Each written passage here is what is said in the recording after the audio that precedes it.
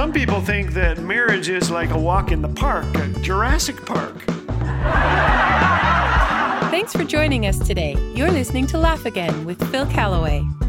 Today, Philip Yancey is here to talk a little about joy.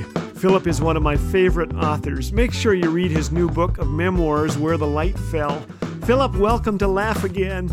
I need you to finish some sentences for me, so here we go. Something that brings me great joy is... climbing mountains.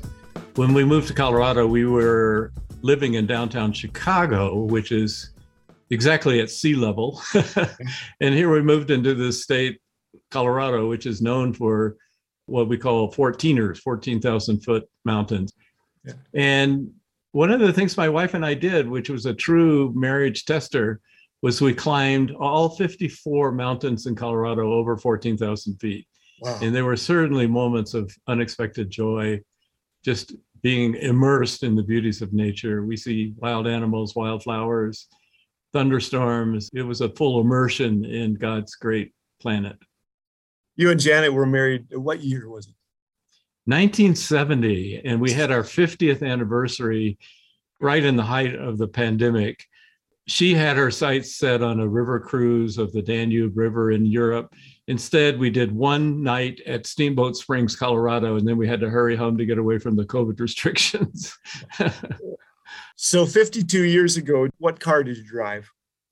When we got married, I had a Ford Fairlane that was bought on a used car lot and had been used by a disabled person. So it had all these holes in the dashboard where the various dials that you use if you're only using your hands to drive, not feet. So the brake pedal was there, the clutch pedal was there. And they took them out when they sold it to me, but it left all these big gaping holes in the dashboard.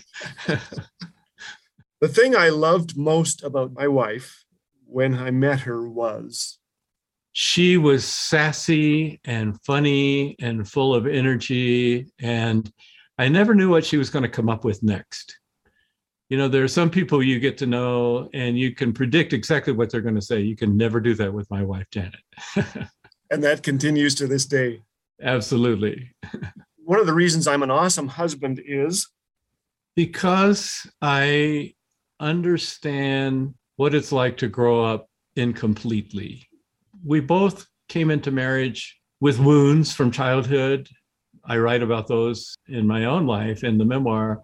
Janet was a missionary's kid. She was sent away to a boarding school as a young child. She had to learn to be independent and fight for her identity.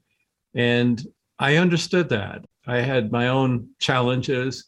And so when things bothered me, I think I was able to look behind what was going on and respond with a little bit of compassion, at least. I'm still married to Janet after 52 years because we took a vow for better or for worse, through sickness or in health. And if you've been married that long, you go through all of those. And we honor that vow. And we said early on, we're not going to use this word divorce. We've took a vow, let's just figure out how can we live together. Thanks so much, Philip. I think I'm a little like you.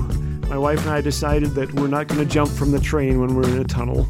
If you're listening today, pick up a copy of Where the Light Fell, would you? And may God keep us committed to doing the right thing today.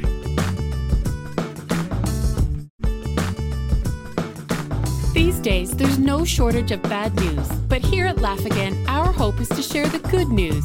We want to see others laugh, think, and be encouraged in tough times with the promises of the Bible. Your generous donations help sustain and grow the reach of Laugh Again so that countless others may have their hearts refreshed with the joy of knowing Jesus. To offer a gift today or even become a monthly partner, visit laughagain.org. Laugh Again, truth bringing laughter to life.